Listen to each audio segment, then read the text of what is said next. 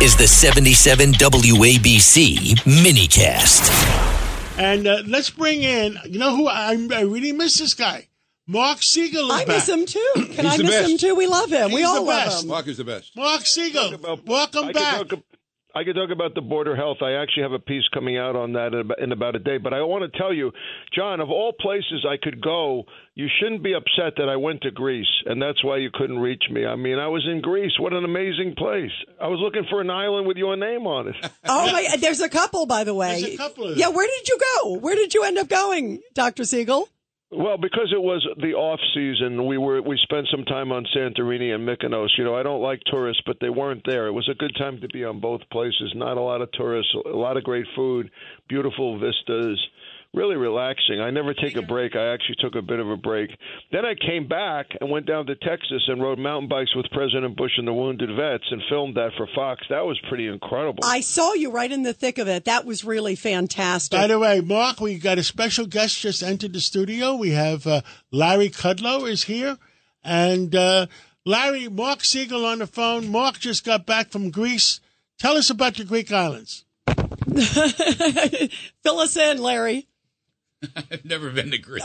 You are missing out. Yeah. You are missing out. He's never been to Greece, but he's probably been to Texas, though. Yeah, I've been to Texas. Hey, Mark, this is Pete King. How is President Bush's attitude? When he's around veterans, disabled veterans, he's like he's always an amazing man, but exceptionally so when he's with veterans.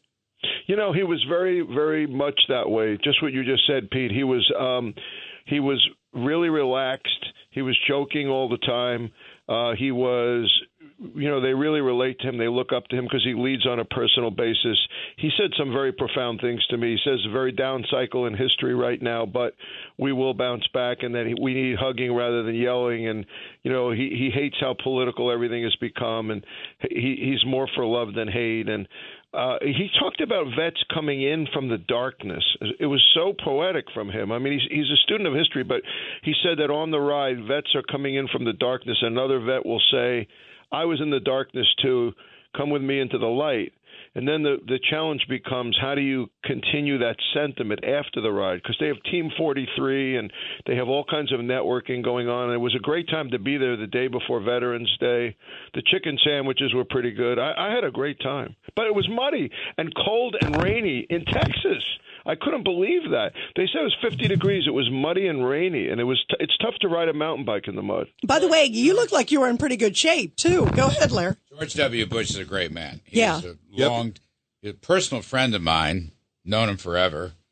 So underrated. We have, yes.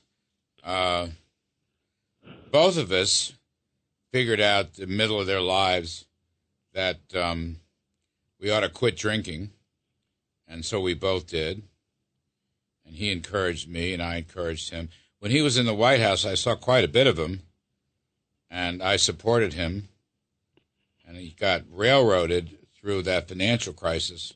He didn't really have anything to do with it, but he had to do the cleanup, which was very difficult for him and the entire Republican Party. But also, I always felt, you know, if you go back to 9/11, and you think about the attitudes in this country and how furious people were and how they wanted to defend America, he took very strong steps, controversial steps, Homeland Security, FISA, Afghanistan, Iraq. Understand, very controversial. Historians will grapple with this for God knows, 50 years or more. But at the end of his presidency, we were safe. Mm-hmm. Mm-hmm. Very important. You know, Larry, I think about the moment, too. That moment. Forget about that. Well, how about him standing on the rubble, too? That moment is seared in my memory. What a leader at that moment to say they're all going to hear us now. I mean, that was a good moment for him. I also featured the pitch from the mound. I featured that. I asked about it.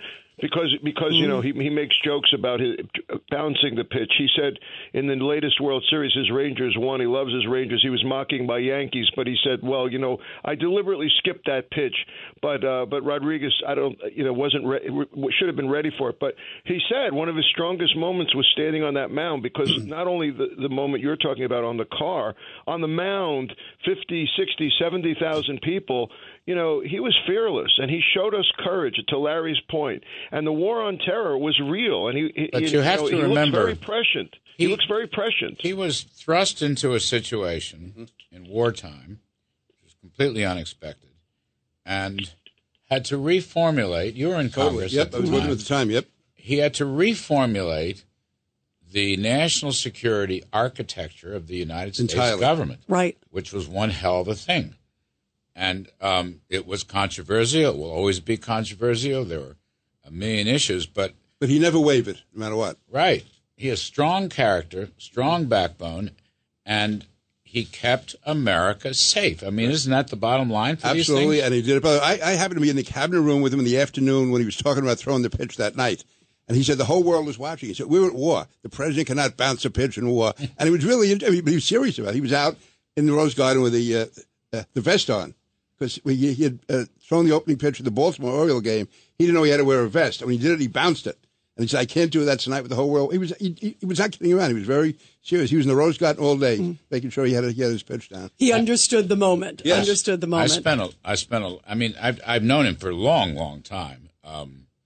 Going back to when Reagan was president and his father was vice president, there was a golf outing in Cypress Point, California. A bunch of guys, I didn't really know them, but one year I got invited, and I was invited a couple times later, and Bushy and I were roommates for this golf outing. We'd played golf for 3 days and played gin rummy at night. So I've known him forever. I spent a lot of time with him. We talked about coming into his administration, but I had a TV career on CNBC in those days. But I spoke to him when President Trump talked to me about coming into the government. I consulted with President Bush, and he said, do it, you got to do it, go in. And, you know, he's lowered down the list now, but I believe over a period of time on the list of presidents, you got all these left-wing historians that do these lists, but whatever, he will rise on the list because he kept America safe. We need that now. Yeah, I agree. Now, Larry Kudlow says, Marc Siegel, make sure you join us for dinner real soon. By the way, one final thought. I agree with every word that Larry says, knows him better than I do. I love him, and I've become friends with President Bush. But I want to just emphasize one point of this. He leads from a personal perspective. It's a personal form of leadership that people resonate with. In person, he's not dominating you. He's meeting you as an equal. He's looking at you in the eye. He's making a joke. Maybe he makes a joke about himself, about you. It's a warmth, a man comfortable in his own skin, a great natural leader. He's a man of great faith. Marc Siegel, thank you for coming on.